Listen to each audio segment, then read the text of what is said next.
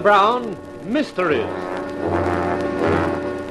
Adventures in excitement and suspense, based on the best-selling novels by the slick storytelling sensation, Carter Brown.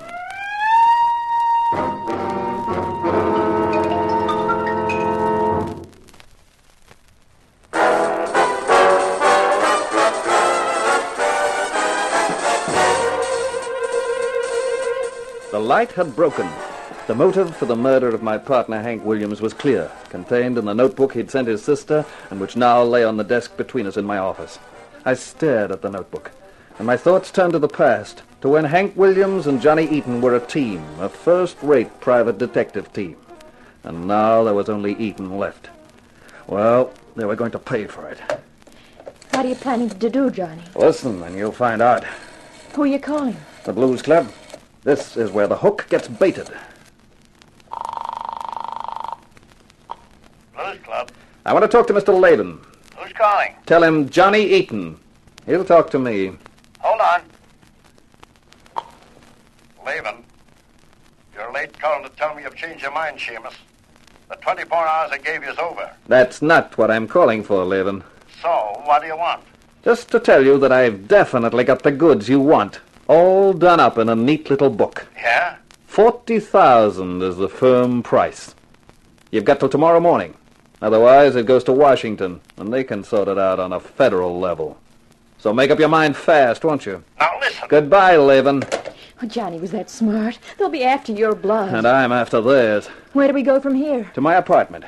I'll feel safer when we're both there. The only way in is through the front door. The windows look out on a sheer drop of 7 floors, and the fire people are always complaining because we've got no fire escapes. So long as we watch the door, we're set. Once we got to the apartment, Helen headed for the kitchen to rustle up coffee. I set about a little work.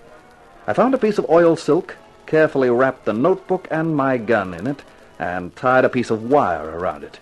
I went downstairs to my car, took off the petrol filler cap, and carefully slid the package into the petrol tank, attaching the wire to the screw thread on the cap. It was as good a hiding place as I could think of. Johnny? Yeah, it's me, honey. Coffee's ready. Here you are. Thanks, honey. Say, what have you done to yourself suddenly? Nothing. Why? I don't know. You look a different girl somehow. I'm the same girl, only now you're beginning to notice me. Johnny. Okay, I'll go. Who is it? Me, Jorgensen. What's the matter with you? Nothing. Come in, Lieutenant. Thanks. Who is it, Johnny? Lieutenant Jorgensen. Pour him a cup of coffee. Let's go in the living room, Lieutenant. Okay, but I haven't got time for coffee. You know Helen Williams, Lieutenant. Hello, Lieutenant. Hello, Miss Williams. Sure you want to have coffee? No, thanks.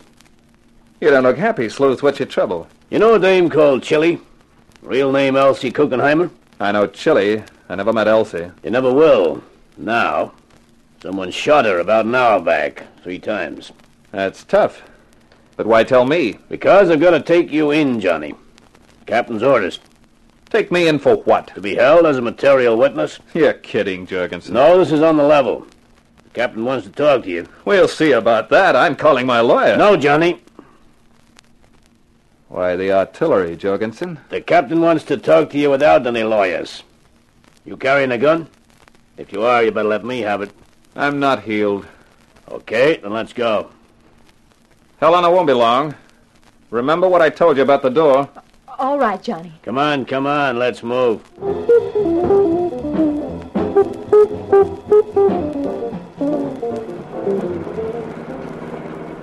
Things must be getting tough in the police department, Lieutenant. Why? Can't afford any squad cars to make a pinch. Just you in an ordinary auto. No other cops. The captain wants it done the quiet way. Hey, this isn't the road to the precinct. The captain's over at 23rd. Oh. What's the idea? What are you stopping for? The book, Johnny. I want it. Oh. Because one of the names in it is yours, Jorgensen? Because one of the names in it is mine. I've been 15 years on the force, Johnny. I'm not letting anybody take that away from me. Well, what do you know? A crooked cop worrying about his good name. You got a choice, Johnny. You can give me the book, I'll burn it and forget we ever talked about it. Or you can stay clammed up and I'll turn you over to the others. I don't know what you're talking about. Okay, I gave you a chance. Now I'm going to give you something else.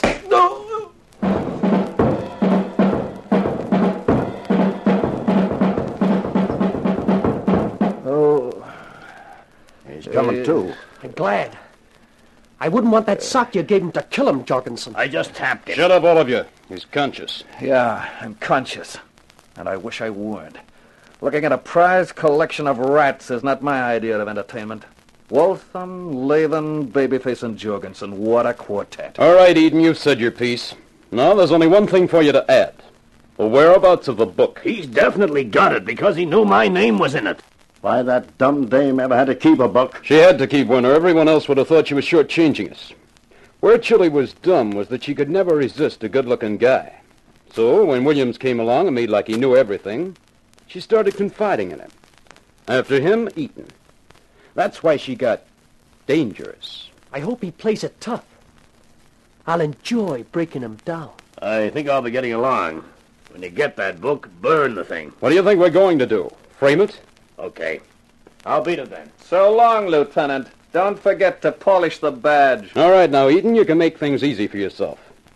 Tell us where the book is. Go fry a couple of dozen eggs. Okay. Babyface, go get the surprise we have for Mr. Eaton. Sure thing.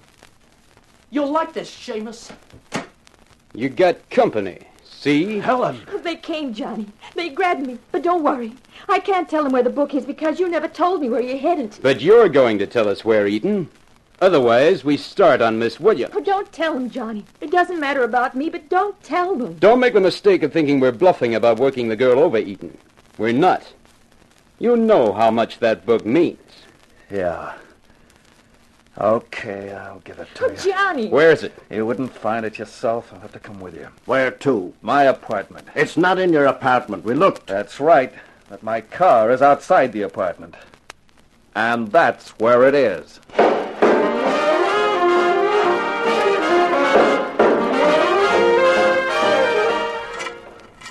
What are you fiddling with a petrol cap for? Because that's where it is. In the tank. Well, aren't you the ingenious boy? What are you doing? I'm trying to get it out. The necks of these tanks are narrow. Come on, hurry it up. If you want it, you'll have to let me get it out. Okay. There it is. Give it to me. Well, that's in the right hands at last. Let's go. Back to my car. You got it? Right here. You gotta burn it now? Burn it? Don't be a dope, Tiny. But Jorgensen said... Jorgensen. That dumb cop? Why, this book is the best insurance we've got. If any of them feel like getting difficult, all we've got to do is remind them of the pages in here. Yeah. I didn't think of that. Where to now? I'm going back to the club. That's what you think. Oh! He's got the gun! That's right, Duck Helen!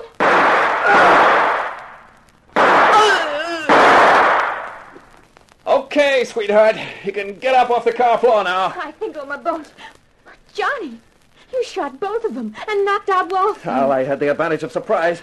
Plus the 38 they didn't think I had. I didn't think you had it either. Where did you get it from? Out of my petrol tank. I got it out while I was bending over for the book. And it's the finest fuel my tank's ever held.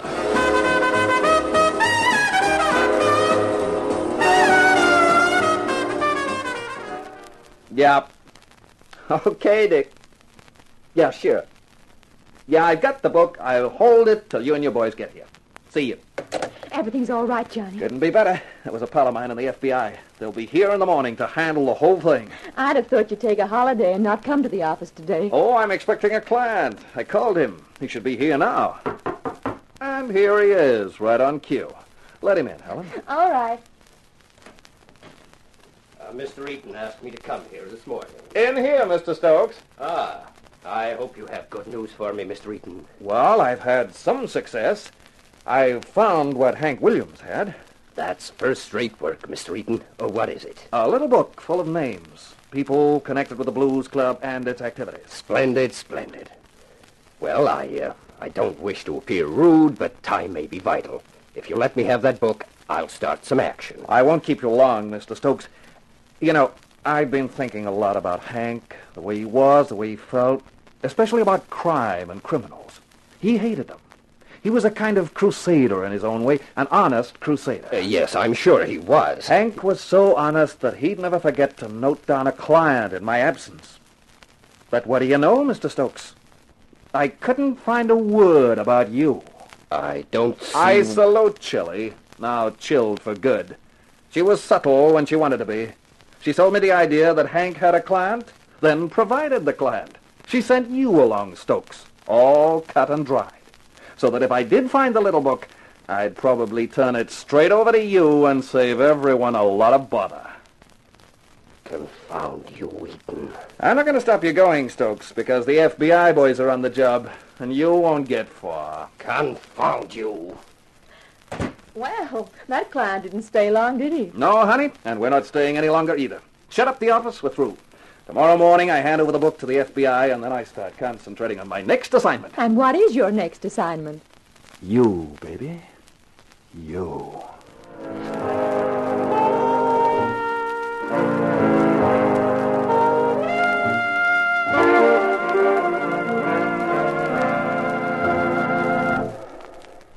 This is Carter Brown. I can't help it. I always like it when the hero wins, which is why my heroes mostly do. But the hero of my next book, Sinner You Slay Me, finds a lot of complications to cope with before he does.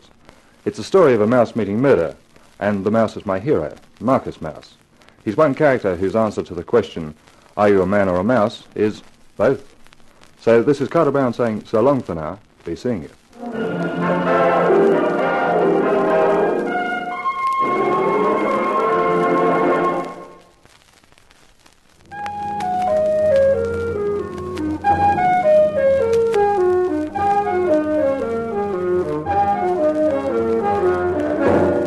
In The Lady Was Lethal, you heard our star James Condon as Johnny Eaton.